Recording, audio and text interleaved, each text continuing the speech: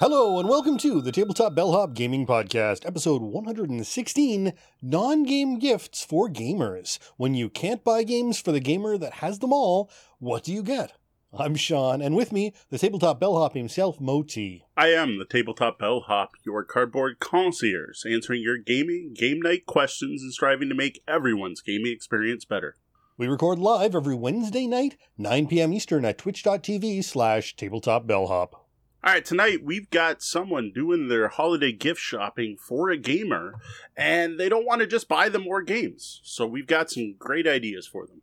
In the game room, we've got reviews of a couple of independently published filler games, one a kid's game, and one great for gamers of all ages. Finally, on the Bellhop's tabletop, we're playing one of Sean's favorite games with the whole family down here in Windsor. Welcome to the suggestion box. Here, we highlight some of our interactions with you fine folk. Up first, Dwayne Wallstrom has a two-player game suggestion. They wrote, Star Realms. Fantastic card game, highly recommended. Alright, so this comment came from our Best Modern Two-Player Games episode. And I have to agree, Star Realms is a fantastic game. One that's actually stood the test of time and which I still enjoy playing. But, as I just said, the test of time, because this one's a little too old for our criteria for this episode. Despite feeling like a brand new game, Star Realms to me still feels pretty fresh. This is 6 years old at this point.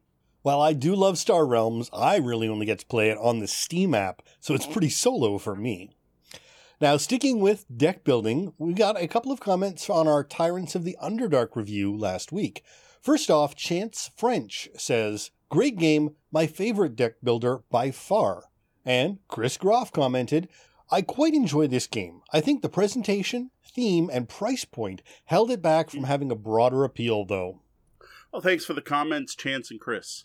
I gotta say, I'm glad it's not just me who's turned off by the presentation of Tyrants. A lot of the times when I'm complaining about it, I have people say, oh, it's not that bad, or I actually like the board, or whatever. I'm glad to see Chris agrees that the presentation there is lacking. Overall, I do wish that game did better, but I think Chris is right. There's reasons it didn't. If it had kept going, there are so many things they could have done with that. Like, they only put out 2 more half decks. They could have put out tons of them. Plus, they could have just went on, right? It's D&D. They could have added an overworld expansion and a Goblins Invade expansion, and who knows. I would have loved to have seen that game expand further. All right, well, next a comment from AK Gamer Girl on Twitch, who commented on one of our Jaws of the Lion actual plays. She writes, Thank you for your video. My husband and I are learning Gloomhaven through Jaws of the Lion, and we're not sure how to designate the health on objectives. Thanks again. Well, you're very welcome, AK Gamer Girl. I'm always glad to read these comments where we pointed out something that someone missed or help someone enjoy a game more than what they would have if they hadn't seen the video. I'd love to hear it. Thank you for the comment.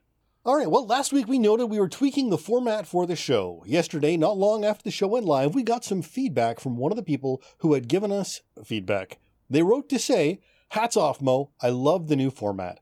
Nice flow, tight conversation, and super informative. Again, you really know your stuff, and I can really appreciate what you bring to the table. I'm a gamer since the mid-'80s, and I can tell by the way you talk about games that you're passionate. Also, thanks for all the deal finding during the holidays. Well, that's great to hear. I gotta say, it's so awesome. I don't think we've ever gotten feedback that quickly. We always beg for it. We're like, please, let us know. And this was great to hear, that this quickly after just one show. And I'm happy to hear so far people seem to like what we've done, the changes we've made. I did think it was going to be an improvement, and I think we did a good job to tighten things down. But I didn't know how fans would take it. So anytime we change anything, you worry that by making one person happy, you upset someone else. And, of course, you're welcome for the deals, too. Thank you for using our links during the holidays. Well, that's it for this week's comments. Send your feedback to mo@tabletopbellhop.com or hit us up on social media. Thanks to everyone who stops by and catches us live in the lobby, our chat room here on Twitch. All right, so tonight's main topic is going to be gifts for gamers that aren't games, because in general, I don't recommend buying gamers more games because they tend to have very specific preferences, plus you never know what they have and what they already have on their wish list and what other games people are going to buy people. So what we're going to be doing is we are going to be checking in with the lobby after our main topic, after Sean and I have discussed it, to see if anyone there comes up with something we didn't think of. Because this is a pretty broad category, and I have a feeling there's going to be some great ideas out there that we'll probably not come up with on our own. We're here to answer your gaming, or game night questions. Today's question comes from Chris S., who asked, with the holidays coming up, what does one get for the gamer that has everything? I have a friend who is the game buyer for our group, so he doesn't need games, but it would be great to get them some accessories for the games they have. What do you recommend? Well, thanks for the great topic, Chris. I just hope this one doesn't get out too late for people and they haven't already finished their holiday shopping. Though really, this advice should be evergreen, so even if we're past the actual Christmas season, there's always birthdays, other occasions, and all the holidays again next year. So, what the thing about buying gifts for gamers is already you have someone talking about the game buyer, and the game buyer has all the games, so he doesn't need more games. And I think this is true for buying games for gamers at any point in time. It's always hard to buy more games. You never know exactly what the person's tastes are going to be, and you're not sure what games they own already or what games other people may have bought for them. I always find it safer to not buy specifically games or new games for a gamer. Unless they hand you a specific wish list, like, hey, here's my Amazon wish list, go shopping. That's completely different, because then you know you're getting them something they want. And while using the Amazon wish list, if you buy it, it drops off the list so no one else will see it. Absolutely. Yeah, no, it's always especially dangerous at the holidays if you're not using wish lists, because you never know what, Aunt May or Uncle Ted are going to have bought you. Yep. And while odds are good that they aren't going to have gotten you, the next hottest hobby role-playing or hobby game, you never know. You could have some cool aunts and uncles out there who are got their thumb on the pulse of BGG. Yeah, that's exactly it, right? I actually have some relatives now who will go on Board Game Geek and look at the top 100 list. Little do they know I own 80 of them. So, again, their odds are pretty slim that they're going to find something I don't have. And if I don't have it, there's probably a reason. That's the other thing, too, is even when you're shopping for someone, there's often a odd reason. Besides reasons we buy games, there's a lot of reasons we don't buy games. And there may be a reason we haven't picked up a specific game. All right, so looking at some specific non-game gifts for the gamer in your life, one of the first things I thought of when I saw this question was back in August 2018, we had one of our more popular episodes was whether or not box inserts are worth it, and if it's worth investing on getting various organizers for your board games. And our end result after our discussion, at least in my opinion, was that if there's anything you can do that will get a game to the table more often, or get a game to the table that otherwise wouldn't get played at all, then it's worth it.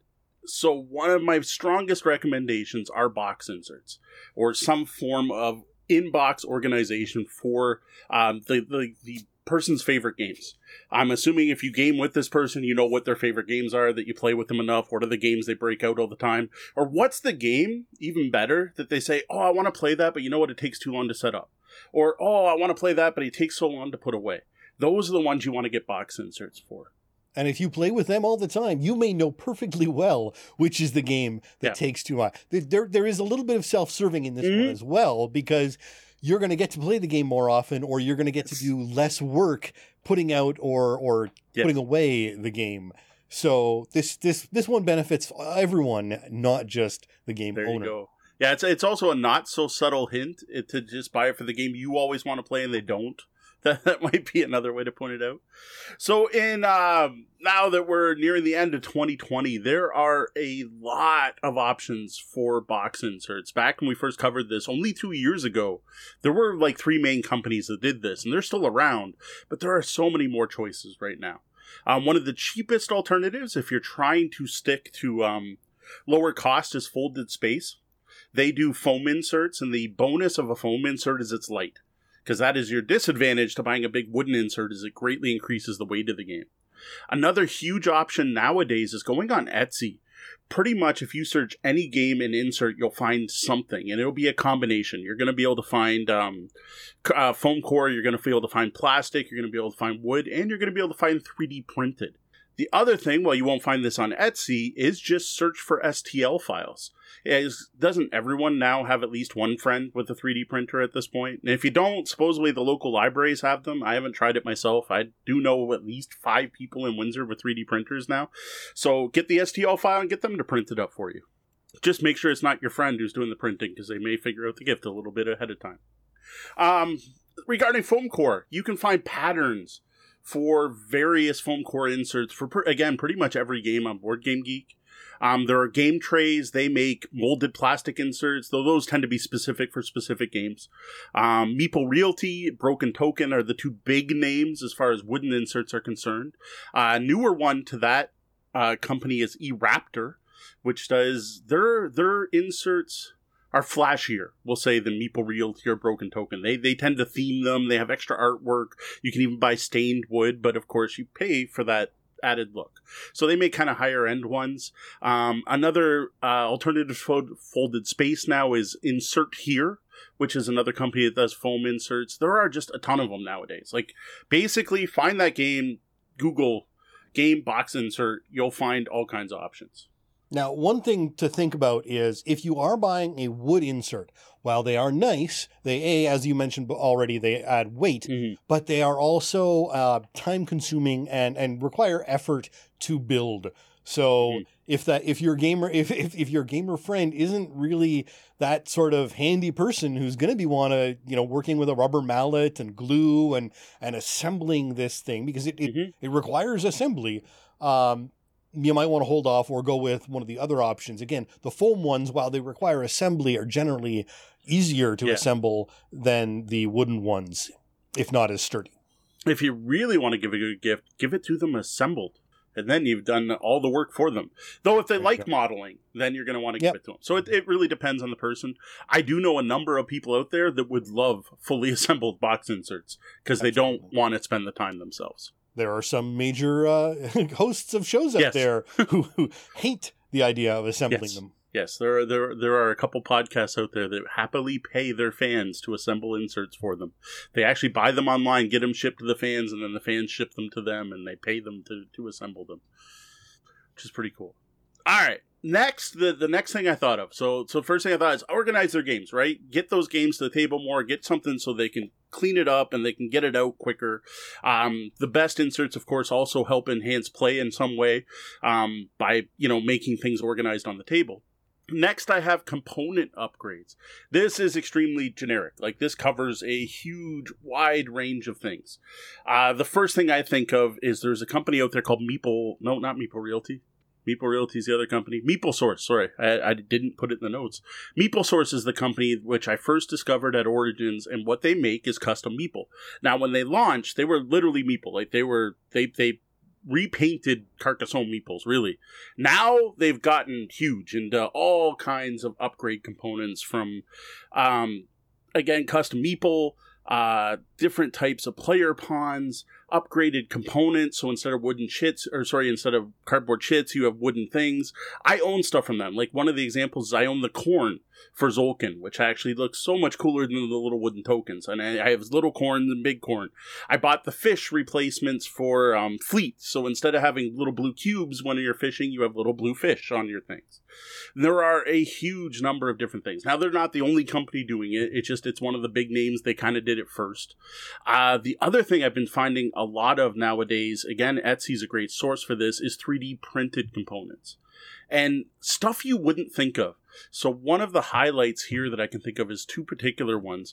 One is an upgrade for Imhotep, which is a game we've talked about many, many times on the show. And there are a couple different people out there who are making 3D components where, like, the boats are 3D. Like, you expect that. You're like, all right, 3D boats. So yeah, it replaced the cardboard token. But they also have things that go around the monuments. So there's like a scaffolding that goes around the one thing and other various cool 3D printed stuff that makes the game look more Egyptian themed instead of just a bunch of cubes. Interesting. The other one is Everdell.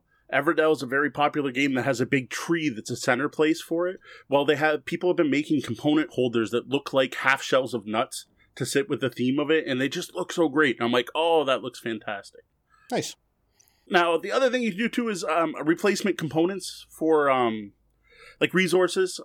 This could be any type of, there's clay out there, there's resin, there's, again, 3D printed, there's wooden versions.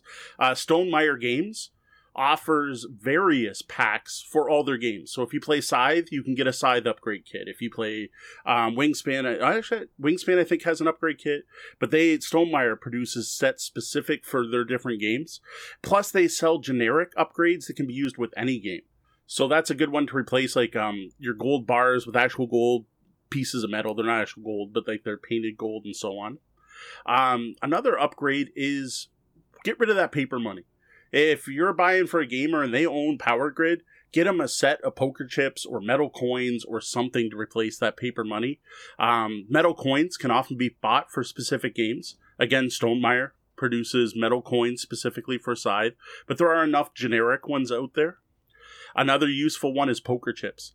Now, of course, the industry standard now for hobby board gaming would be the Iron Clays from Roxley, but you could just get standard poker chips. The Iron Clays have the advantage of not having spades, hearts, diamonds, and clubs on them and looking like a casino chip, so I do like those better.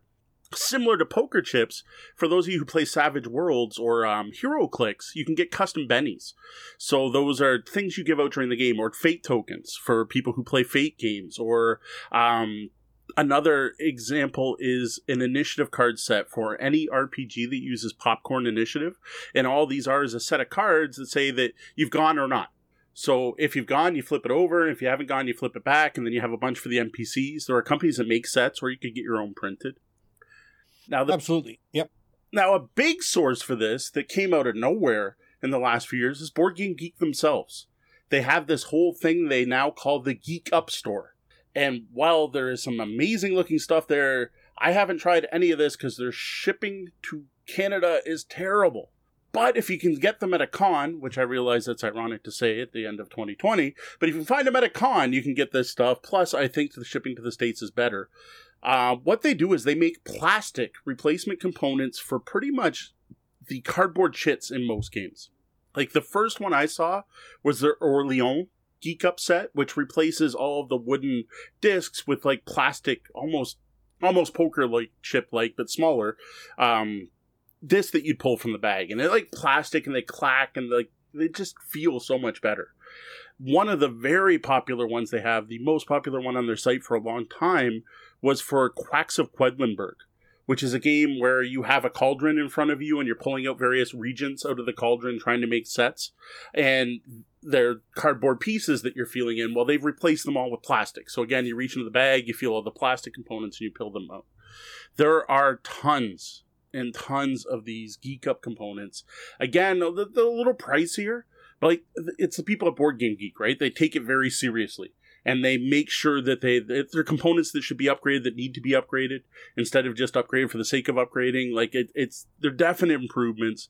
You can pretty much replace the cardboard in most of the popular games. Absolutely. There's some fantastic stuff out there, and if you're depending on which game you're into, there really sort of branches out. You know, for Catan, there are a billion options for how and what you might want to upgrade. Terraforming Mars has got a pretty wide range of components you can upgrade. So any game that has a table presence at all is going to have, depending on its popularity, various levels of upgradability out there from your various buyers like Etsy and BGG. All right, the next one I got noted here is neoprene mats. This is something I would have never recommended, say even 5 years ago. I'm thinking like it's been in the last little while. Rising Sun, when I got that Kickstarter copy, that was one of the ones that convinced me. I have now fallen in love with gaming on a neoprene mat. Consider picking up a mat for your gamer's favorite game. There are tons out there, either official or not. If you can, try to make sure they didn't steal any artwork. That is a bit of an issue with some of these mats, but almost any game that can use a neoprene mat that has some form of player board, there's one out there from somewhere. Someone's created it. Like there's one of the ones that's on my wish list personally is there is a 2-player Azul mat that does the central marketplace and both player boards that you can just roll up. And I'm like, oh, we talk about playing that at a bar. That'd be so perfect to roll it on a bar. Plus, neoprene's nice and easy to clean. I've seen mats for almost every popular game. The other thing is, if you can't find a mat for the specific game, generic mats are also a good option for most gamers. Now, you can get all kinds of ones. You can get a star map for sci-fi games. If you do, I do suggest getting at least 3x3, because that way it's perfect for X-Wing and Legion and all of those Star Wars games and miniature games. The other thing I would consider is like a water pattern. That's great if you're a big Catan fan, so you've got your lake around your island, but it's also good if you're doing any like naval battle games. You can get just a green mat for a generic field, or just a plain black mat. Like, even if it's just plain black giant mouse pad, it's going to be great for keeping components in place and making things easier to pick up, which for me is huge. Anyone who's gamed with me laughs at my lack of ability to pick up things off tables, and having something there helps so much. Also, if you are a fan of chunkier dice, or especially metal dice, yes, you want to have some sort of protection for whatever surface you're rolling on. And we'll get to some other options for that, but a neoprene mat is a fantastic one for that. One thing you're going to want to pay attention to is the thickness of the mat. Just be aware that the thicker the neoprene, while it's going to cost a little bit more, it's also significantly higher quality. So your 5mm mats are going to be much better than a 1 or 2mm, cheap little mouse pad, and have a better durability. The other thing that I've seen, and I don't know a lot about it, and this was a big deal with the Rising Sun mat, is the edging, what they've done to protect the edges. So I know that's a stitched edge, which is supposedly better protected. So that's another thing to watch for when you're looking at neoprene. Yeah, because you could either get a stitched edge, or they could even do a sealing, which is basically just a heat press. And that will, over time, give way essentially more than a stitched edge will likely. Now, one of the big sources for this now is Game Toppers, which is a company that makes tabletops that you put on top of your dining room table to turn into a game table. Well, all of those have a recessed play area, and while they now have, they started off by making mats for their tables, but people like the mats so much that you can just buy those. So Game Toppers is actually now a great source for those at various sizes. So that's one of those, if you want to get something big enough to cover your whole table, you probably could. And I guess I didn't put it on this list officially, but Game Toppers, if you have a lot of money and really like your gamer friend, I guess you could get them a Game Topper. Though I would recommend, if you're going to do that, get your group, right? If you got an RPG group or a game group that gets together every Saturday, maybe you can pool your money and get something that big. But jumping back to neoprene mats, I also wanted to mention for RPG fans, this would be a really cool one. If you're playing in an established world, especially you're playing in D&D, right? And you're playing in the Forgotten Realms, or you're on Athos, or you're in, the Sword Coast, you can often get mats showing the maps from various D&D adventures, like an overland map of the DM's campaign world of choice. I think it'd be a really cool, kind of over-the-top gift that I don't think anyone would expect. Absolutely. And oddly enough, I actually as I was Googling something about neoprene mats, found that there are some tabletop miniature battle mats that are 15mm thick. Wow. That's really thick. So apparently some of the miniature games really like super thick. I assume they can't be too compressive. They can't be too squishy, but 15mm thick neoprene mats are available with various maps for, cool. Looks like more like historical battles. Then talking about RPG maps, the other thing that has become hugely popular recently are cloth maps. This, I noticed, started with a bunch of Kickstarters and Kickstarter stretch goals. There were a whole bunch of these mega dungeons and huge adventures that all of a sudden would come up with this cloth wall map that you could get. And I gotta say, that just seems like a really cool gift. Something that, again, would be out of the blue, right? Like, if we've been adventuring in the Forgotten Realms for a year and a half, and then you show up with this map I can put up on the wall of the game room, I just think that'd be really cool. Or that I can throw it on the table and put some pawns on to show where we are on the map or something like that. Like, I can even see someone, if you've got some Grognard fans, you can get a map of the Tomb of Horrors printed up on, a 4x6 cloth map. That Grognard's going to be pretty happy. Absolutely. There's fantastic options out there of whatever you want. Just, again, try to make sure that you're getting something official and not just grabbing art off the web. And if you're just looking for dungeon maps, head over to Dyson Logos' website. He has a whole bunch of free-to-use maps if you're just looking for that aesthetic, the old-school hatch style. Absolutely. All right, moving over to something useful for any game that has dice. I've got these kind of grouped together, but dice towers and dice trays. If you play any RPG or war game or board game with dice, think about picking up a dice tower or a dice tray. Now, I'm not going to get into specifics here, and we actually have a question from one of our fans asking us to rate different types. The problem is I don't have the resources to go pick up a bunch of different ones, but there are a lot of options out there, from very basic, drop it in the top with one little thing in the middle that kind of makes it fall all over, to like giant clockwork Rube Goldberg-like towers that can stack on top of each other. Broken Token, who we mentioned above in the... or earlier in the talking about box inserts, has a series of these dice towers that are like a Rube Goldberg machine where you can stack them in any number and make like a huge thing. And I'm like, that's really cool, but I could see using it once. Like, yeah, I don't want to wait that long for exactly. my results. I'm like, they are cool, but just you know, I don't know, maybe for some kind of competition or something, like have it at extra life, and if your whatever your dice come out, you get to win something, but not while I'm just trying to play a game. And then dice trays. There are so many out there. I'm going to give props to Easy Roller Dice here, because we have one of their trays that I actually really like. It's a hexagonal tray that has a staging area, so you can put the dice you're not rolling on the outside, a rolling area inside, plus the opposite side of the lid is also a rolling tray. Those, again, are very useful, as Sean mentioned, for metal dice, right? If you're going to use metal dice, you need something to have to protect your table. Absolutely. There's so many different options from artisan crafted wood dice trays to flat leather ones that snap together into a tray for easy portability. There's so many out there. And also, if you're getting dice, if the gamer you're buying for likes dice and uses games with dice, there are also some great dice options out there that you can buy, because one, even if they have a D6, they will want more. There is no real gamer out there that doesn't want more dice. Plus, if you want to, they won't complain if you just get them some fun dice. Mm-hmm. Find a set of weather dice or smiley face dice. There are always ways that if you get someone dice, they'll find a way to use them in a game. Yep. So go ahead, buy something pretty as well. Yeah, and if you want something high-end, another thing that's becoming more and more accessible and easier to find, and the prices are going down because of this, are gemstone dice. Dice made of actual gemstones. Now, fair warning, you probably do not want to use them. And if you do use them, you want to use a dice tray. And second, you only want to roll one at a time, because when they bang into each other, they will chip. This is...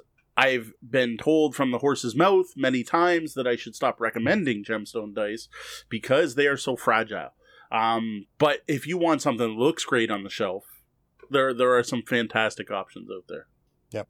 And Jeff in our chat room says, impossible to have too many dice. So many people think so. There's the people out there who will not complain if more dice show up in the stocking. Here, we'll follow up for another one that's off script here, not even on my list, because of an awesome Facebook post I shared, where someone had bought spice jars, and they were rounded at the bottom, and they made those their dice control holders. So all their different colored dice were put on the spice holder, and it looked like potion bottles, and it was wood, and it was fantastic. Right. So if you do know a gamer with a ton of dice, maybe some way to display and show off those dice. Because they probably have them in a little, Crown Royal bag. Crown Royal bag. Yep. All right, moving away from dice, but similar to dice towers and trays, I want to talk about component organizers. Now, this is for organizing components at the table while you're playing. This isn't stashed away, packing your game away. This is for organizing all the various piles of resources, keeping your gold separate from your wood, separate from your wheat, or whatever your game happens to be using. Now, every time we talk about this, I always show off the wooden bowls I have. They are my favorite to this day, but I know they're not easy to find. I like these low, shallow, technically they're salad bowls. They're wooden. They're really good for that. But there are other options. From silicone muffin cups is probably the cheapest one you'll find, which is literally just silicone muffin cups. And what's great about those is you can toss them in your board game box and they can get squished flat and nothing will happen to them. Flat rubber squares, I don't know what you call these, but they're like flat with snaps in the corners, and you snap them together and they become component bowls. I don't know what else they're called. I've also seen leather versions of those, but the rubber ones are really affordable and cheap. And then what I've seen more of, and I would love, these are the ones that I'm tempted by, are actual component cups. And there's a couple different companies putting these out, and they're the standard square bowl, but what they have is a spout on one end. So when you're trying to dump the components back into either your organizer or your Ziploc baggie, it's a lot easier than trying to shove stuff out. Yep. And Jeff in the chat room was mentioning earlier, he would be happy with just a box of the small cell phone-sized manila envelopes as a way to sort out and organize your cards for things, or a box of tiny baggies, right? If you never have too many baggies. The box of tiny baggies, they may get the wrong idea. In the stock, that's more of a stocking stuffer than you have a nicely wrapped box of Ziploc, but. Yeah. But again, that's an odd choice. These are things you need, right? You can never have too many Ziploc bags as a gamer. Yeah, true enough. Now, if you can get custom colored Ziploc bags, those are the really nice ones. The company I got mine from no longer around, unfortunately.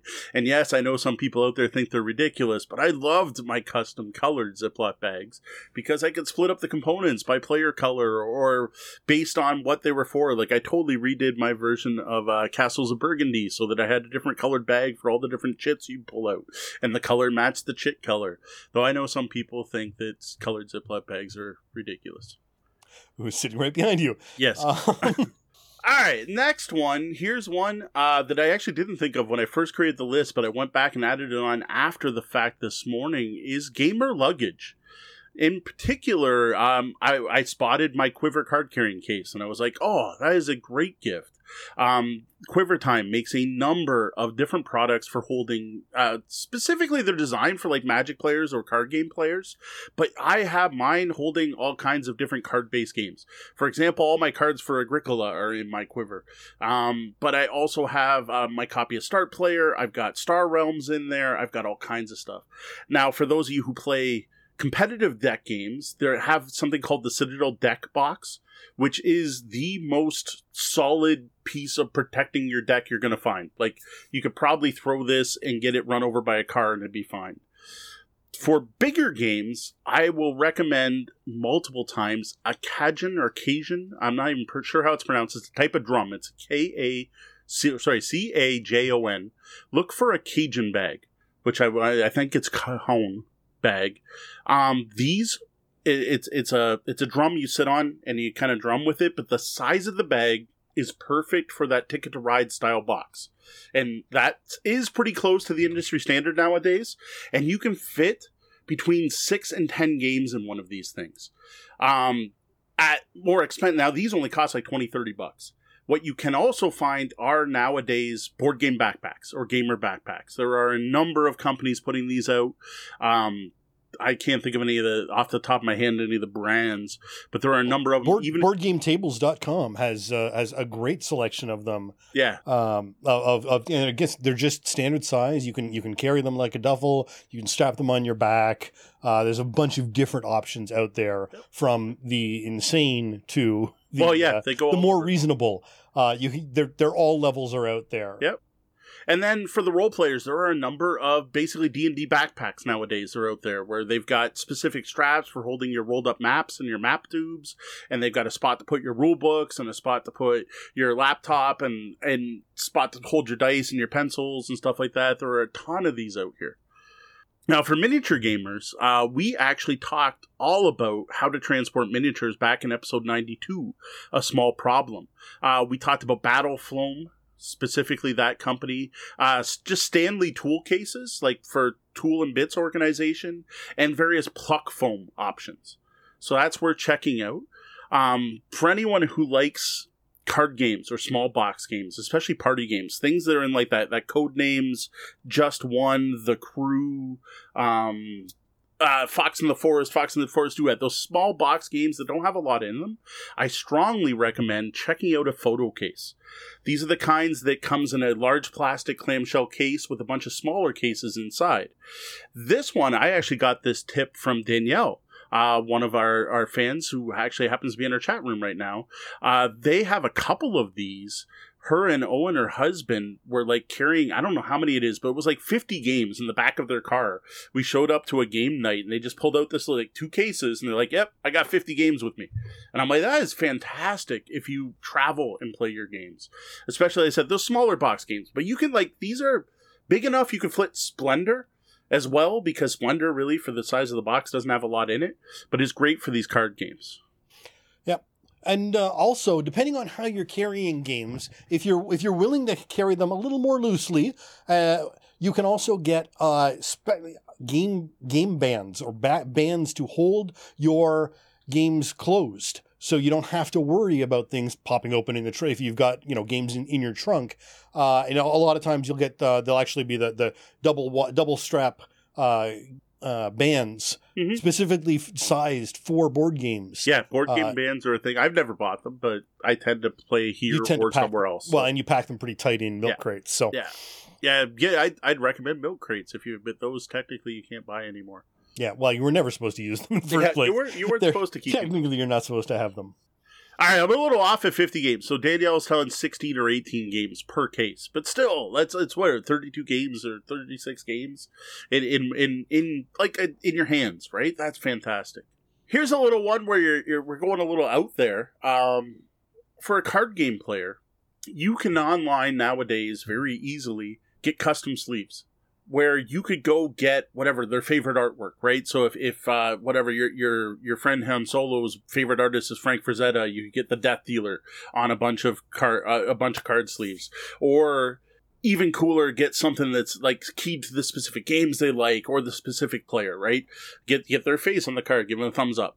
The other thing you can do too is most players now use playmats, which kind of overlaps with our neoprene mat thing, but card game playmats are the same thing but different.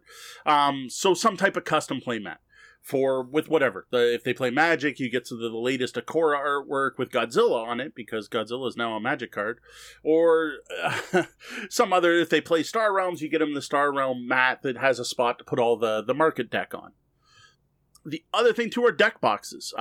Again, this kind of goes with the Quiver, but you can get all kinds of different types of deck boxes. You can get them in different size, shapes, and you can get them custom made with custom artwork on them. A lot of more print shops are having things like this available nowadays. Yeah, no, absolutely. They're card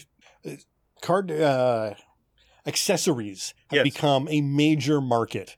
And from the Quiver all the way down to the boxes, the sleeves, special display cases. Maybe you've got that Black Lotus Magic card that you'll never be able to play with again, but you're still proud of.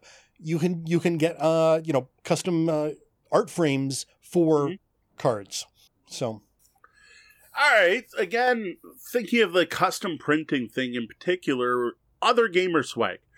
This is a huge category, but I kind of lumped it all together because it's all the kind of thing where you go to some website, you upload an image, or you pick from what they already exist, and you buy it and get it shipped to the person's house or shipped to you. You got mugs, cups, t-shirts. You can get a mug of your favorite gaming podcast or their favorite live stream. If you're a critter, there's all kinds of Critical Hits. Is that the name of the show? Critical Role. Critical Role. I'm like, that's not right. I knew I was off. I'm like, that didn't sound right.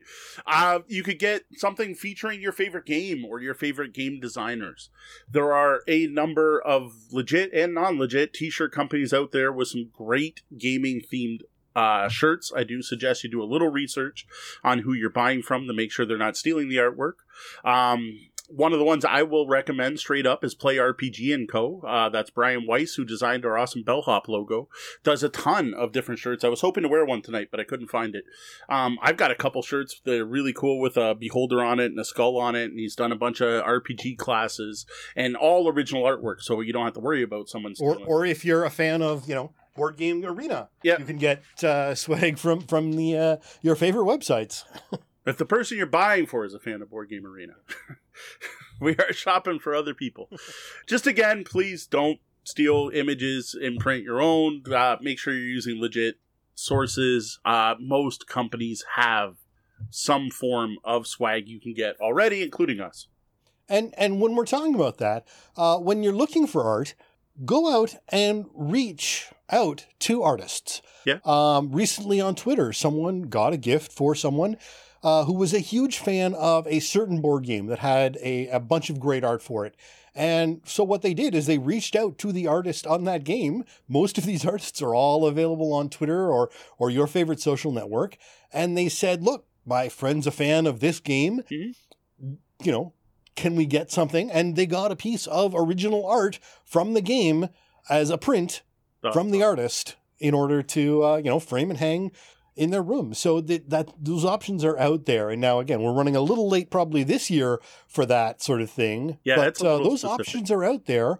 Or even just if they've already got something that they haven't put up, getting someone a frame so that they can frame the art that they've had, leaning on a shelf for years isn't a bad thing either. Yeah, and also, like, if you go on Etsy, if you're just looking for, like, cool D&D style artwork, or you're looking for a picture of an orc, or whatever it happens to be, that's worth doing. I have personally reached out to an artist and got them to draw a picture of my dad's character in an MMO he used to play. And that was a very unique gift. And not only did I get the picture so I could frame it, I got it put on some drinking steins, because my dad and I like to drink beer together. So he has his own drinking stein with his character on it that he got to level 85 on his own.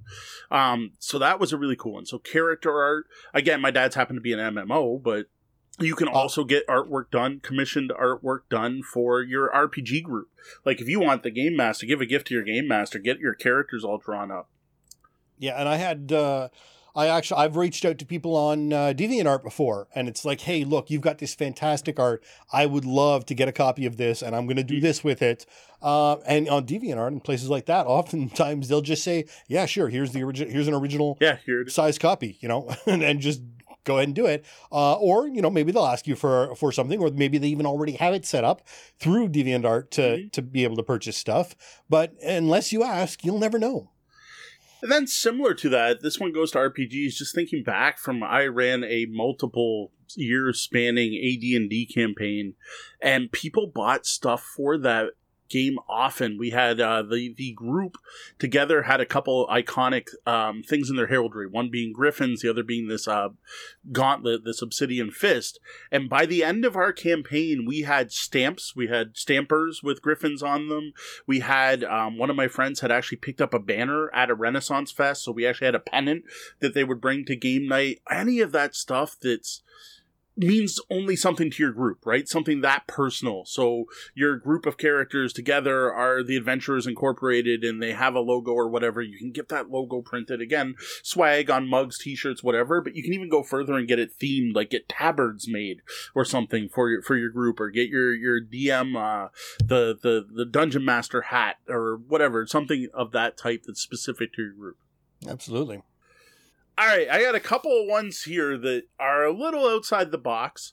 Other media tied to a gaming license. So this is, again, it's broad, but what made me think of it is the fact that board games and RPGs are getting more and more popular and more mass market, and there's getting a lot more crossover.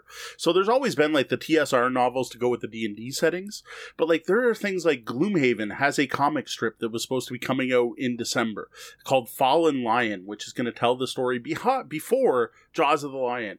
Now that's not going to hit shelves until December 30th, so it won't work for this year's holidays.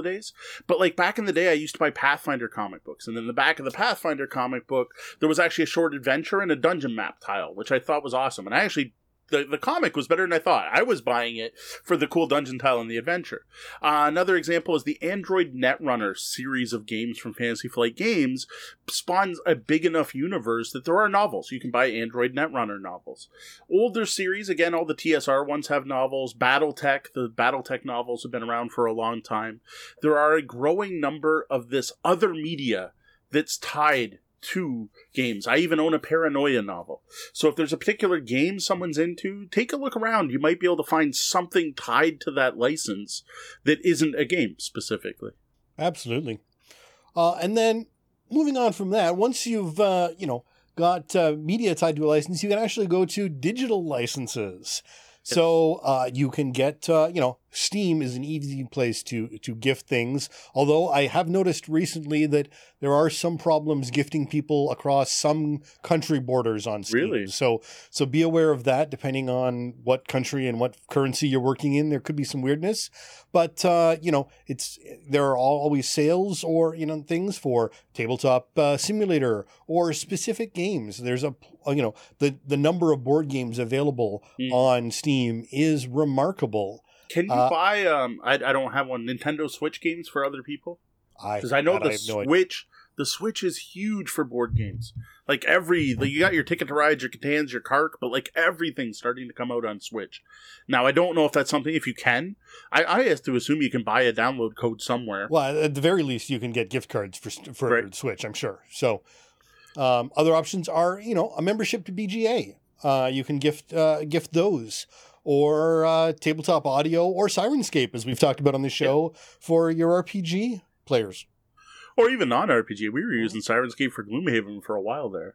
And I wonder, can you do Roll20 memberships or anything? I would assume so, right? Like any of those subscription-based online gaming services, especially this year, and leading into next year in the time of COVID. Like if your group doesn't own Tabletop Simulator, buy like a 4-pack of Tabletop Simulators, and then at least your group can get together after the holidays in January and play some games together again until things clear up, right? And again, as Sean mentioned, specific games.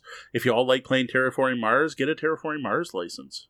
So Switch, yes, you can buy codes for many games and send those. You can't directly gift through the store. Okay. But you could get the code and then give someone the code. Right. Okay. But like I say, I know I don't own a Switch, but I know it's exploded for being able to play board games, especially this year. Excellent. All right. Well, that's it for our discussion on non-game gifts for gamers. Let's head over to the lobby and see if anyone in our chat room has anything to add. So I see just a minute ago, Anshi Games mentioned a gift card that says, I've commissioned so-and-so to draw your character portrait. Would be a great way to give that gift when really they probably need a little bit of input, and doing it would give it away if you started asking probing questions about what their character looked like. That's true. It depends how well you know your group, right? That's the whole thing. Earlier on, Danielle was mentioning, it was, sorry, just scrolling. So I'm seeing lots of fans of the muffin cups. So everyone seems to love the muffin cups. Everyone loves the muffin, man. Jewelry cases or jewelry boxes, plastic jewelry containers. Yeah, for various storing game components. Plano would work too. Here's a trick. If you have a game hack, if you have a painter who you are buying for, look at lipstick trays.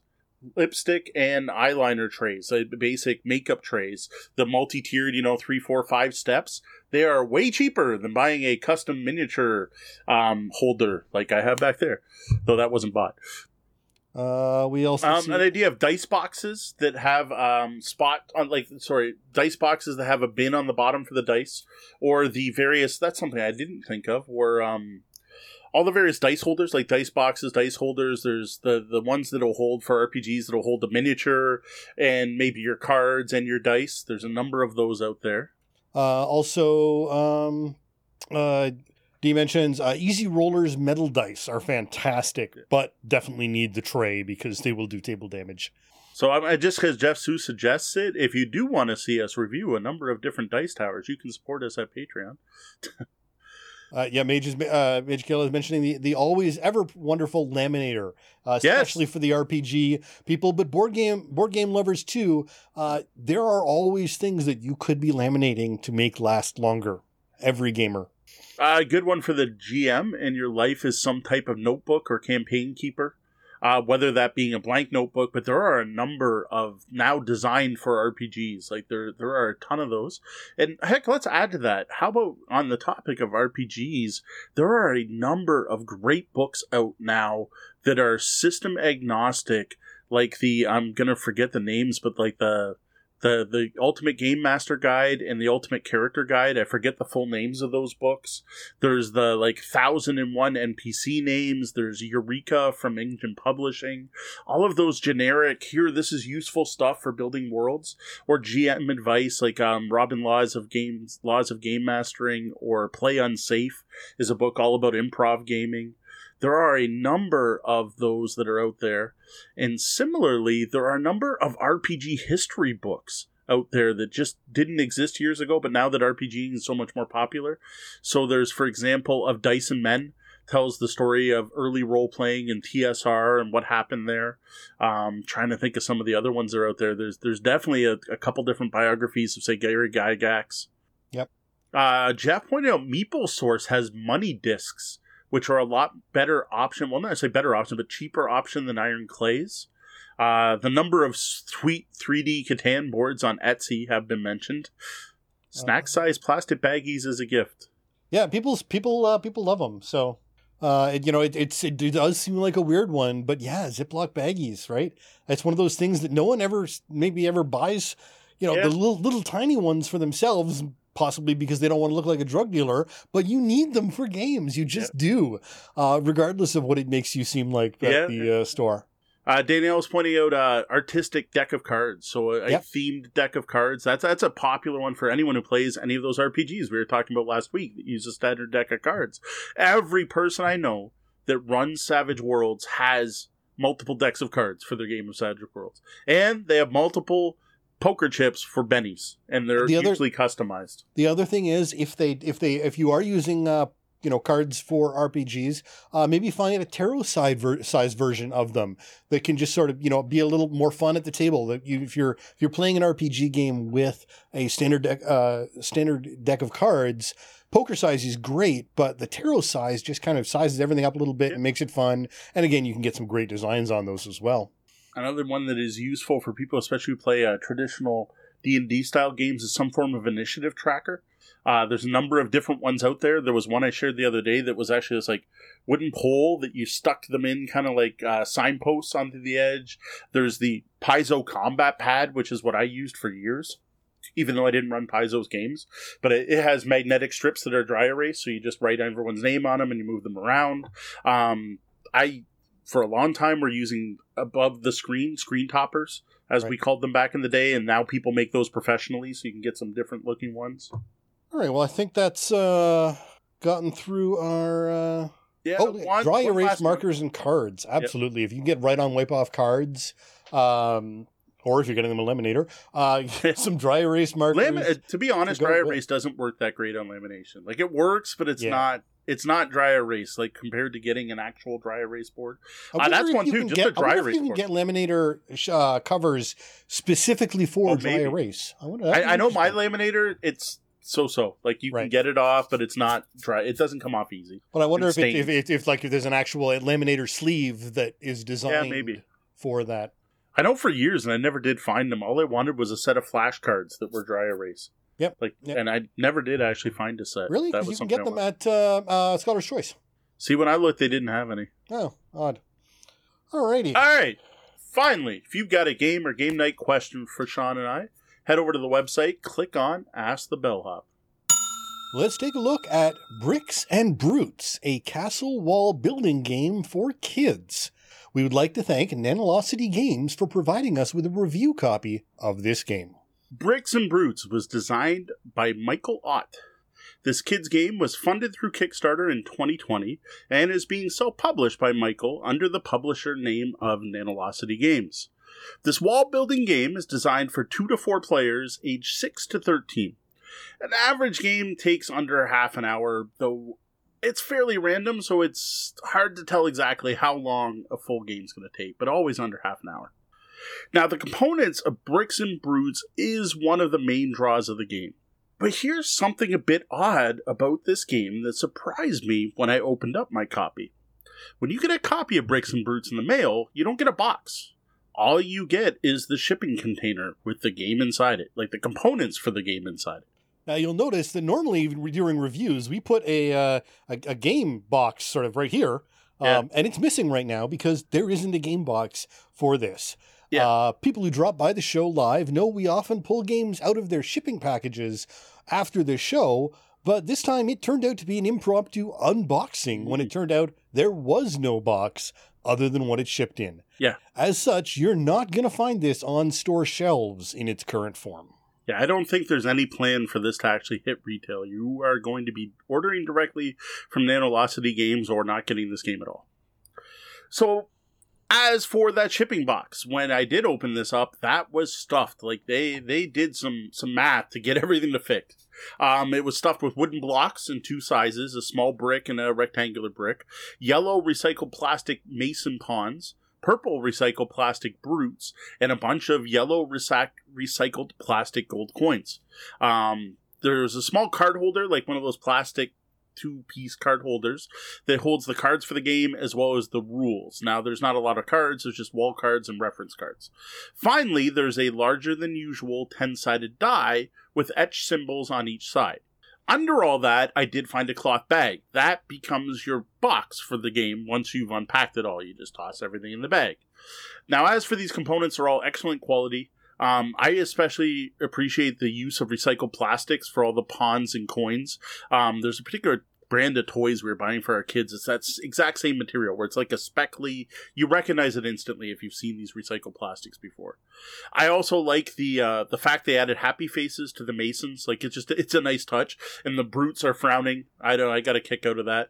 And I do like the fact the die is etched. It's not silk screened or heat transferred, so there's no worry that the symbols are going to rub off on this one. Now the rules are really simple, a folded strip of paper that's 2-sided, short, clear, and simple enough to read just before playing the first time. As you might expect with a game designed for 6 to 13-year-olds, the rules aren't rocket science. I do find it interesting, though, that the game uses a D10, as that's not something most kids will have ever seen before, perhaps, and can be a great introduction to polyhedrals. Now, for playing Brits and Brutes, you start off a game with each player taking one yellow mason figure. I love to call them meeple, because they're not quite meeple-shaped, but they're meeple. 4 coins, 1 small brick, and 2 large bricks. You're going to get a random wall pattern card is given to each player, and then the youngest player starts the game. Each turn, players are going to go through 3 actions in order. First, they're going to build the castle wall. For each mason they have, players can move 1 brick, either from their personal supply of bricks to the wall, or from one part of their wall to another part of the wall. When building the wall, you're trying to match the pattern on that wall card you got at the beginning of the game, or the card you currently have. Get to that in a minute. Next, you can go shopping. You spend your coins to either buy more bricks, buy a new mason, and or hire brutes. Now, when shopping, in addition to just buying bricks, there's also a little trade system where you can trade in one type of brick with a coin for a different type of brick. Last, on their turn, players are going to roll the die of fate, that's the 10-sided die, and do whatever it says on the die. Now, the Die of Fate has 10 sides. Most of these just give players 1 or more bricks and 1 or more of the 2 sizes, or a number of coins, or both. In addition, there are 3 special symbols on the dice, or 3 special events. One is the dragon. The active player picks another player and eats one of their brutes. If that player doesn't have any brutes to defend their wall, it eats their mason. A player without a mason can't build, so they're going to have to save up 5 coins to replace that mason to even keep into the game. Next is the queen.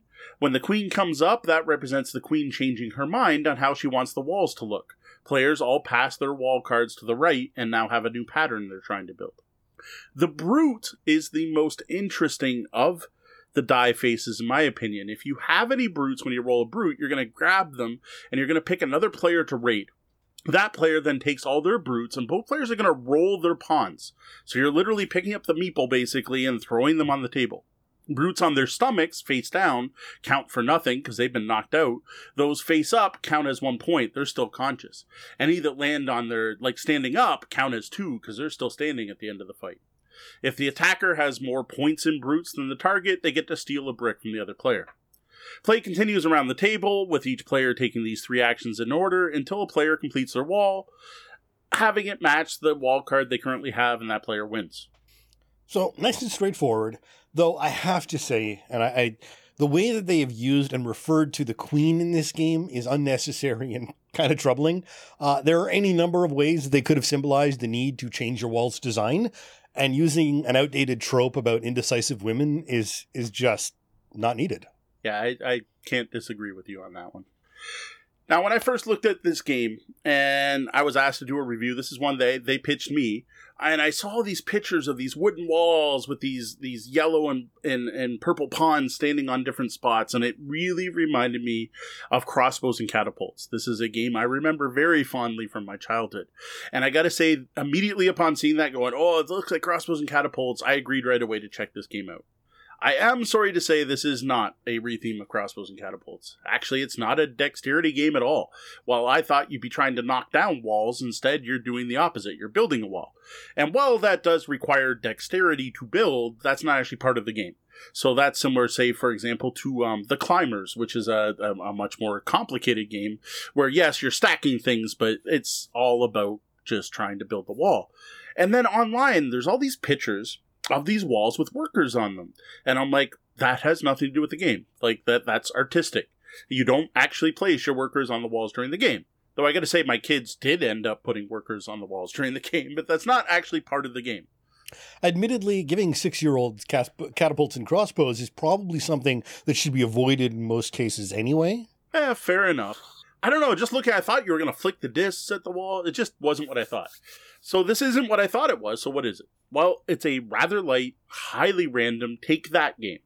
It's dead simple to learn, easy to teach. Even my youngest daughter picked it up right away. Now, despite being rather light, there are some interesting decision points in the game, which is what I like to see in a kid's game. Deciding what to spend your gold on is your biggest choice in the game and can be very interesting. Do you save up a bunch of gold to get a second mason? Because once you have 2 masons, you can move 2 bricks a turn. Well, that's great, but if you don't have the bricks, those 2 masons are wasted, and it's going to be hard to get the bricks if you spent all your money on masons, for example. Is it worth getting a bunch of brutes just in case you get the chance to raid another player? Or should it be the arms war and you get a bunch of brutes so no one raids you? You're probably going to want to get at least 1 brute because that dragon is devastating if you don't have a brute to protect your masons. In the end, though, the randomness of that 10-sided fate die is going to have a big impact on any particular player's ability to win. Now, what I do like in this, especially when played with 3 or more players, is the take-that elements of the game do tend to prevent a runaway leader if one player starts to get a bunch of lucky rolls on the dice in a row and gets all the money or all the bricks. And then the other 2 players do have a way to kind of counteract that jumping ahead.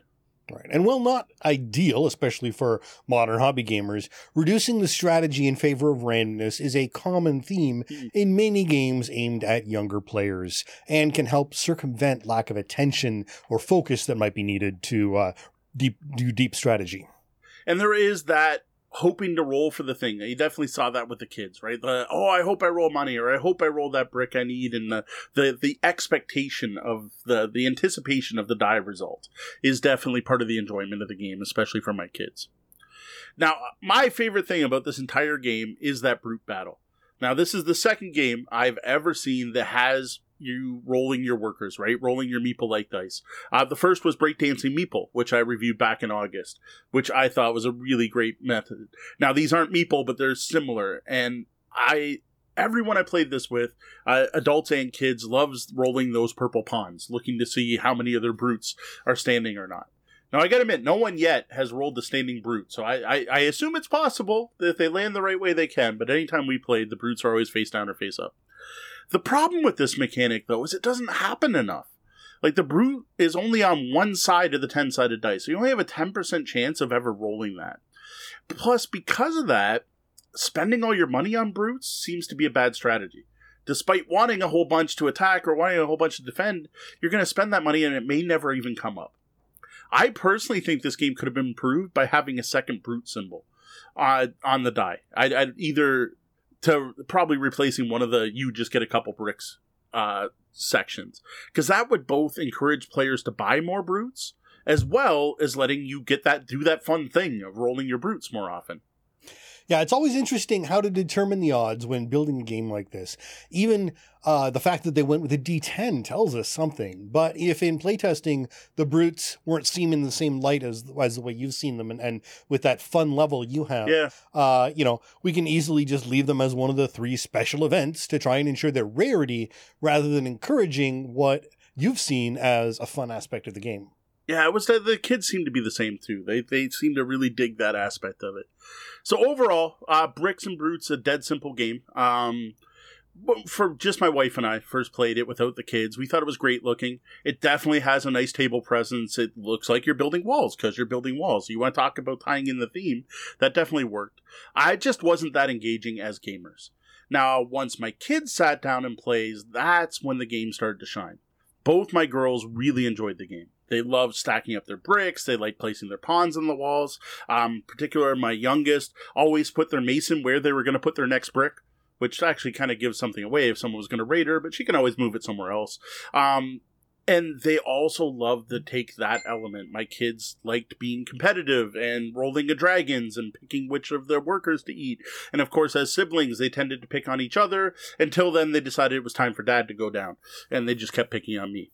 They loved raiding the other player's camp. They loved rolling the brutes. They loved stealing bricks.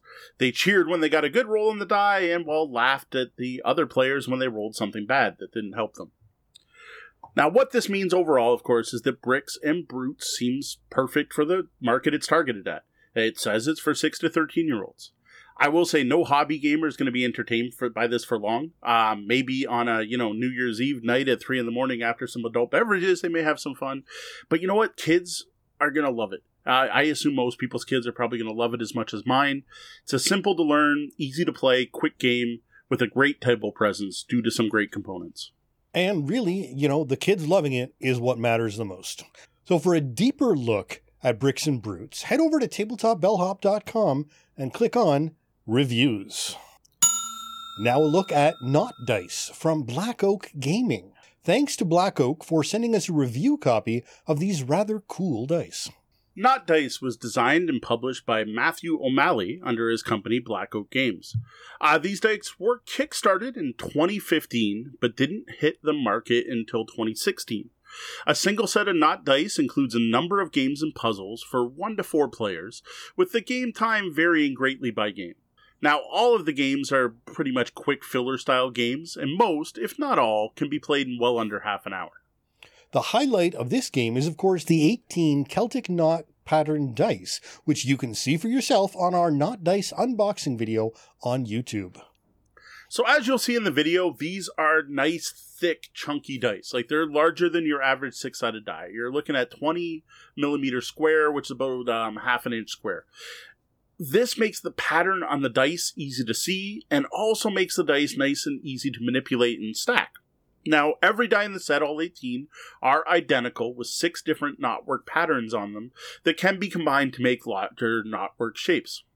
The dice are colored to look like Connemara marble, and the patterns are actually etched into the dice and inked with silver.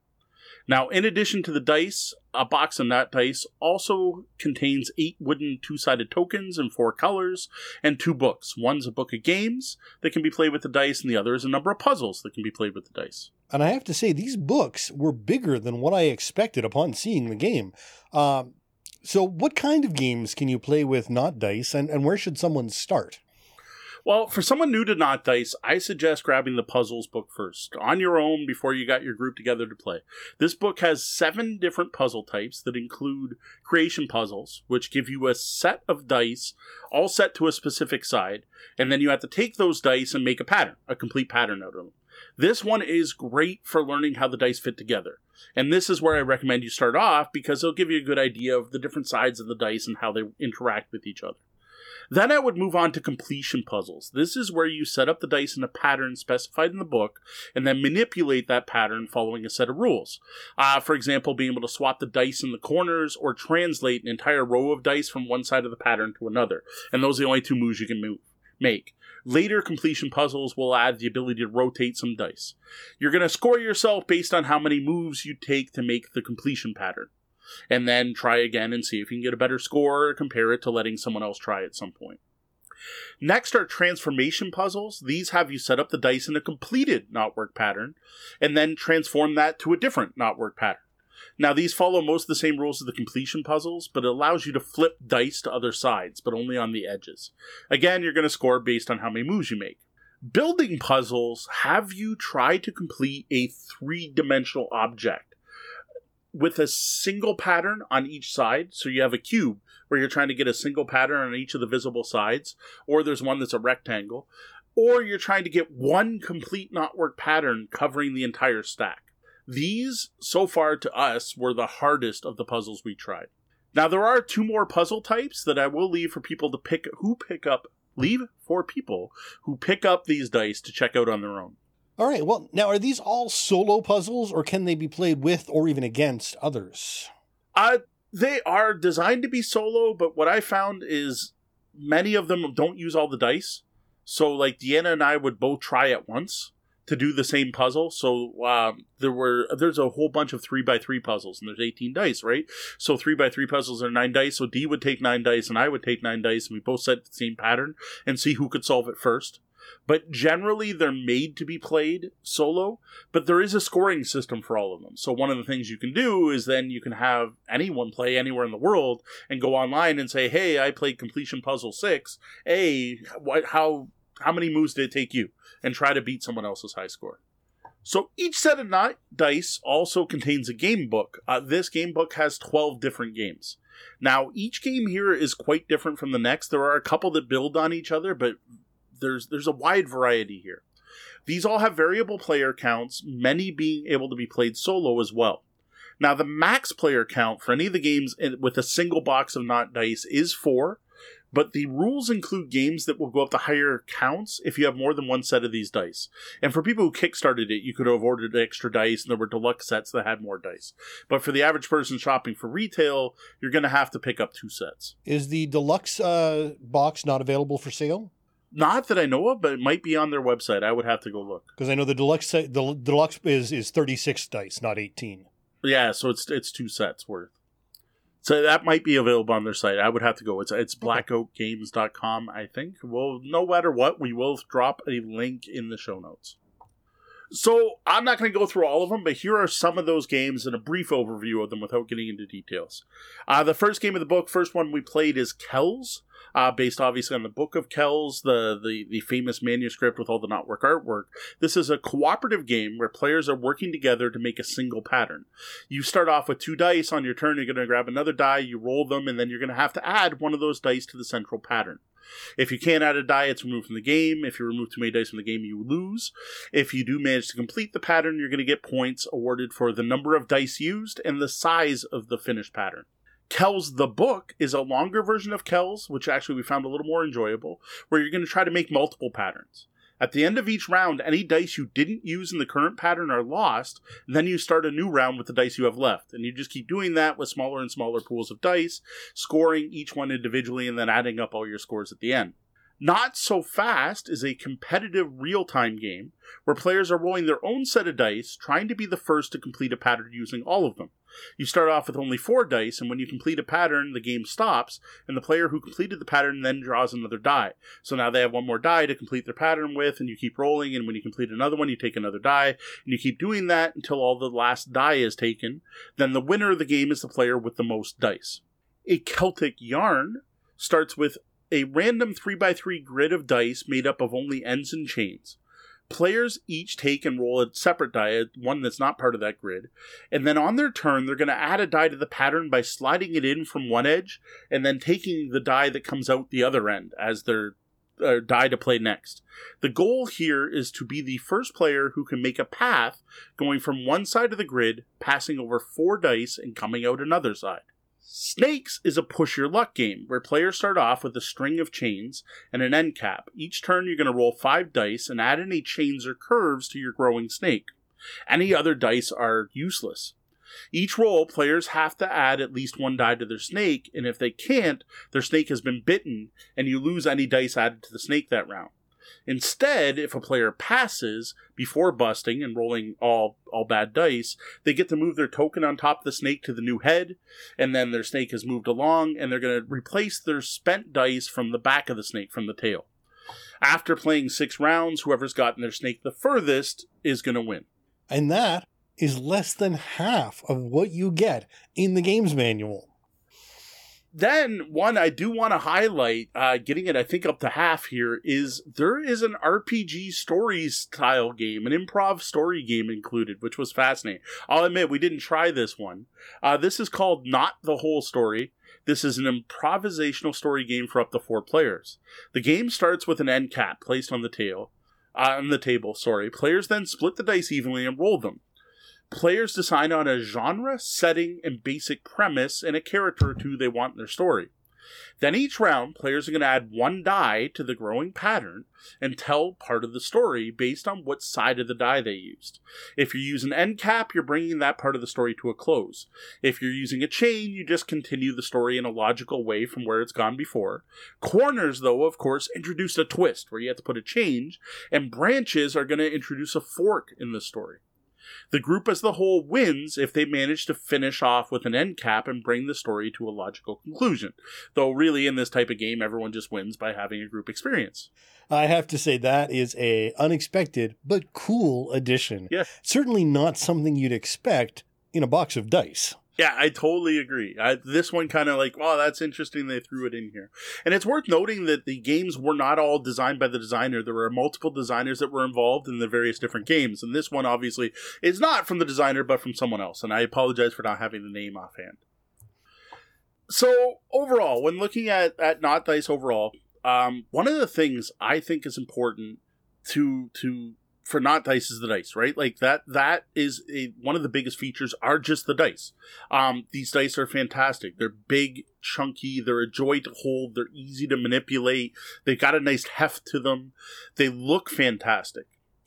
And I love the fact that when they launched this on Kickstarter, they sold it as an art object. And some people are considering them. They're like, this is a knickknack, these are a work of art, and I think that's well deserved. It was my wife that pointed out that the color and style they're going for was that Connemara marble. And I'm like, oh yeah, it totally is once I saw that. And I think they nailed that look. And I love the fact they're etched, so you don't have to worry about the patterns being knocked off or worn off. And I honestly think that this set of dice alone is worth the price just for the dice. As a standalone thing to own, as a knickknack, I think just having these on your desk to fiddle with and for people to admire, or to have on an end table or a coffee table in an entertainment area, or if you own an office, having them out in the waiting area, I just think would be a great use of these dice. Yeah, I can absolutely see these marketed as one of those executive desk puzzles that used to see at all the sort of business stores and the fancy, higher-end men's stores. I could totally see myself using these and playing with them while I'm stuck on a conference call. Yep. Yeah, and for anyone who like fiddle stuff, this would be great. Yep. I can't think of fidget. Yep, as a fidget tool, I think these would be great. But this isn't just a pretty set of dice, so there's a game and some puzzles. So starting off the puzzles, I was impressed mostly by the variety. Like, some of them are dead simple. You're going to breeze through them. The creation puzzles, like, it was one of those that Deanna and I were both working through them. She had the dice. It was like, do I really need to finish this? Like, you can tell. Like, the first one is you have a cross and 4 end caps. You're like, oh, I don't know where these are going to go. Like they're a little bit simple. But you know what? They were great for getting to know the dice. And I do recommend starting off with those creation puzzles just to get used to how the dice fit together and which patterns go with each other and how they connect. So I do recommend it. And then on the other end, some of the puzzles are hard. Like I don't know, the creation puzzles in particular seem to use a part of the brain that both Deanna and I need to exercise more. And I think it's the same part for people who can solve Rubik's Cubes. I have a feeling if you can solve a Rubik's Cube, you're probably going to be really good at that, swapping the edges and translating things. Because, we had a hard time. But overall, I think this is a great variety of puzzles to keep someone occupied. Like, this is great for solo. You're stuck at home, something to play around with. And I think there's enough variety here to keep it interesting. Absolutely. I love that you've got the learning curve there in the puzzles, because you don't want to dump people in the deep end, and some people are more puzzle, Yep. oriented than others. And again, that, just learning the dice and figuring out all the little things that are on them, especially for someone who may not be used to not work patterns, is just a great tool. Now, while the puzzles are an interesting distraction, the real fun to be had, in my opinion, with Not Dice is the games. We've now tried most of them, and every single one of them is fun and engaging in some way. Some are easier and quicker than others, but there weren't any that weren't fun. Like, it was just, oh, this is a dumb game, or this is just boring. All of them were at least interesting for a few plays for each of them. Now, despite being dice games, what did impress me about these games is they weren't overly random. Like, yes, Snake, the push your luck game, yes, that's highly random. You're rolling dice hoping to get the right symbols, and the person who rolls the right symbols is going to beat the person who doesn't, in general. And if you're losing, you're going to push your luck, and if you're not losing, if you're in the lead, you're probably not, right? That's how push your luck games go. But most of the other games were much more about thinking ahead and predicting what your opponents were going to do. In particular, a Celtic Yarn, the one I was talking about where you push in dice from the edges trying to make a pattern, had that very chess-like abstract, the Duke, Onitama, that same kind of brain space I find for a two-player game. And overall, I was really impressed by the variety.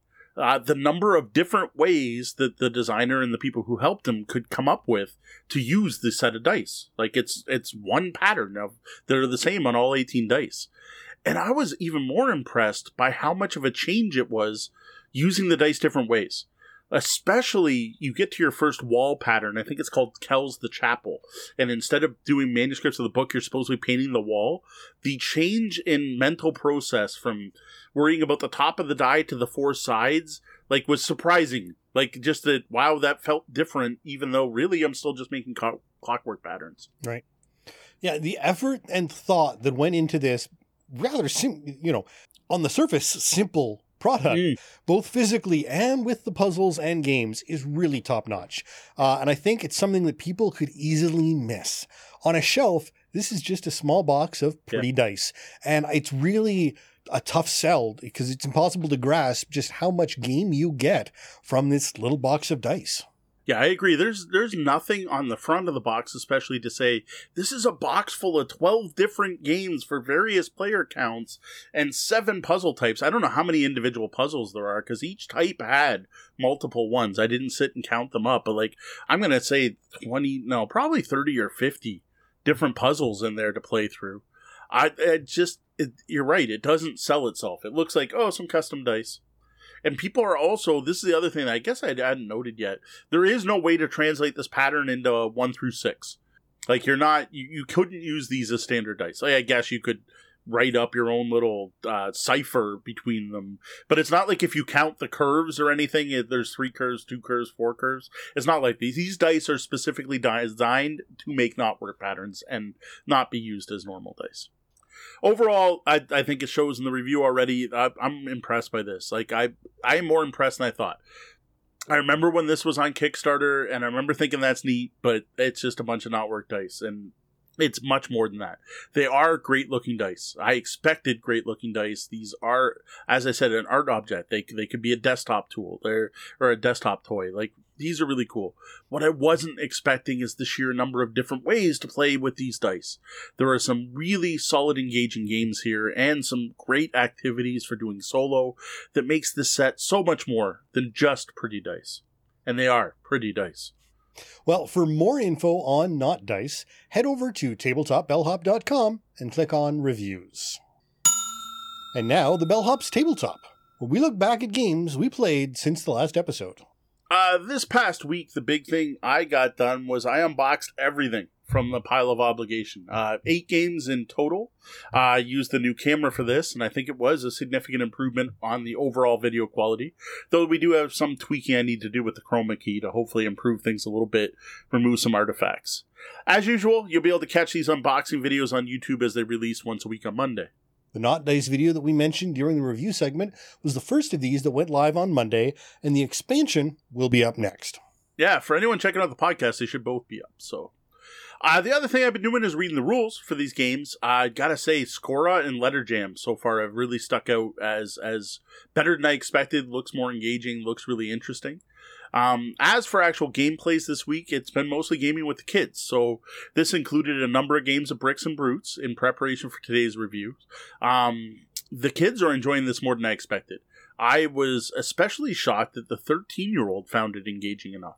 I thought she'd be like, it's too random, it's too silly. Though she just keep knowing, she's like, I'm not sure how to play this well. And I'm like, I'm trying to point out that there is some strategy to it, but when random factors are high. But when you got a kid who's used to playing Hogwarts Battle and the House Cup competition, throwing something like this at it, I think it's just confusing her that she expects a bigger, wider strategy than there is. Yep. But you know what? She's having fun, and that's what matters. Yep. Now, at this point, I've basically given it to them. Technically, it's behind me right now for our podcast backdrop, but I'll be handing them that game and leaving it with them. It'll be on their gaming bookshelf going forward. And what I'm looking forward to seeing is if they ever grab it off the shelf to play on their own, or come to me with it saying, hey, do you want to play? That'll be the sheer sign that they like the game, is if it comes back out after this. Yeah, well, it was interesting. I wasn't overly impressed. Again, it's not aimed at me. The fact that it is hitting so well at the appropriate age bracket is telling. I say it's definitely not a game for gamers, like I said, without some adult beverages. But the kids do seem to be digging it. So the other thing I did, I just mentioned actually, was Harry Potter's Hogwarts Battle. We reset our copy back to game 1 and started the campaign over. The reason we're doing this time is now my youngest is old enough to play. She's now able to read, where the last time when we played this, she wasn't quite at that age yet. So we've been playing, and Deanna's joined us for this. So we've been playing Hogwarts with the whole family. And I gotta say, that's definitely been more enjoyable than just playing it 2-player with just Big G and I. What I was impressed by is how well my youngest picked this one up for the strategy of it. Like totally getting the make sure I keep my invisibility cloak and making sure I want this and I want cards that combo together. And she's the one that you should let Dad grab the allies, because I was playing Weasley, who has a bonus if we play with allies. Like there's a whole thing going on there where she has definitely picked it up. And what's weird is my oldest has gone the opposite way, and she's like, I just want to buy the snitch because I want to have the snitch, and I need to save up enough to buy Dumbledore because it's Dumbledore, right? So that has been a little frustrated with her, but you know what? We're just starting off. There's a ways to go, so expect to hear more on this one in the coming weeks. Yeah, my daughter did the thematic purchase thing for a while, but she got out of it when the game just got hard. At a certain point, the game is just hard enough that the fun purchases just aren't that fun anymore, because it just accelerates your downfall into deceit. So yeah, I'm hoping she gets that at that point. We had a whole conversation on on game strategy with her. That there's a difference between playing a co-op and playing a competitive game. Is I'm like, yes, but if you do this, it will help someone else. And she did a thing where she got mad at her sister and said, "Don't buy that, I want to buy it," and then didn't buy it. And we're like, okay, that's just mean. Don't do that to your sister. So we've had to have a couple conversations, the stuff that did not come up when it was just two of us. Well, how about a look ahead? What do you have planned for the coming weeks? All right, well, now that the unboxings are done, I do have a few more rule books to read, and then it's going to be getting these games to the tables. The other thing I got to get to at some point is we've got those 3 Robotech games that we need to get some more plays in. Another thing is I do want to get to play, hopefully by next Wednesday, the goal is to get the Not Dice expansion in play. That is Not Dice Squared, which, as people can see in our unboxing video, which should be live now if you're listening to this at home, includes 3 different types of dice with new sides on them. So I have no clue. There's obviously going to be some new games. I'll be amazed if all 3 types fit on all 6 sides the way these do. I have to assume that there's going to be some patterns that don't match up now, but end up with some cooler overall patterns. So I do have that. So Not Dice Squared, it's definitely a goal to play so that we can review that one next week. So that is it. And And that's an expansion, so I haven't figured out yet. I got to go through the look of the pile of obligations, see if there's another expansion, because I'm thinking that way we can review 2 expansions, because again, we're trying to tie things together a bit. Like tonight, both games were independently published, and you just need to finish the Pathfinder and then go into the second Pathfinder. Yeah, well, it's just like we need to finish Harry Potter Hogwarts so we can get into Terms and Potions. So that was the goal. I don't know. We've fitting in. Hogwarts is longer than I expected. We'll just put it that way. It is. Once you get up to you can burn through the first 4 reasonably fast, but after that, not anymore. Yeah, by book 5, you're not gonna burn through. Like, what are you looking at for your average game time? Like 2 hours? Well, definitely now that we're in the the long ones. Yeah, unless it goes horribly wrong, and then it's over quickly and you reset and start over. Yeah, so like 2 hours game with the kids is a little harder to fit in. Yep, no, absolutely. Thinking. And like the first one, you hammer through nice and quick, but I'm like, okay, this is taking a we'll see. We'll see if we'll get it done by when. Yeah, because again, like book 4 is the first sort of full game, right? But 1, 2, and 3 are still sort of ramping up, but 4 is all in, and that's your. And plus, there's the really good chance we'll lose a few times and not just progress and unlock the next. Yeah, that's possible. So we'll see. Alrighty. Now a quick shout out and a thank you to some of our VIP guests. Our Patreon backers, we greatly appreciate their support. Kator, Kat, and Tori, thank you for your support. Timothy Smith, thanks, Timothy. William Fisher, thank you. Danielle Thomas, thanks, Danielle, especially if you're still here in the chat room. And Sean P. Kelly from the excellent Gaming and BS podcast. This is one I strongly recommend any of our tabletop RPG fans check out. Well, that was the double bell. That means my shift's coming to an end, and we're going to have to lock those front doors. Though the doors to the lobby are closed, you can always find us at Tabletop Bellhop. You can visit our website at tabletopbellhop.com and sign up for the Tabletop Bellhop newsletter at newsletter.tabletopbellhop.com for weekly updates. As always, links down below. I feel like the content we're providing and would like to support our continued efforts and our continued improvements. Consider tipping the bellhop at patreon.com/tabletopbellhop. Well, that wraps up the time we have for the show tonight. For those of you here live, thank you for joining us, and be sure to stick around and join us in the Penthouse Suite for the after show. For Tabletop Bellhop Gaming Podcast, I'm Sean. And I'm Mo. Thank you, and game on. Find full reviews, show notes, and more at tabletopbellhop.com. Graphic design by Brian Weiss at RPG & Co. Music is Nimbus by Evening Land. The podcast is released under a Creative Commons Attribution license.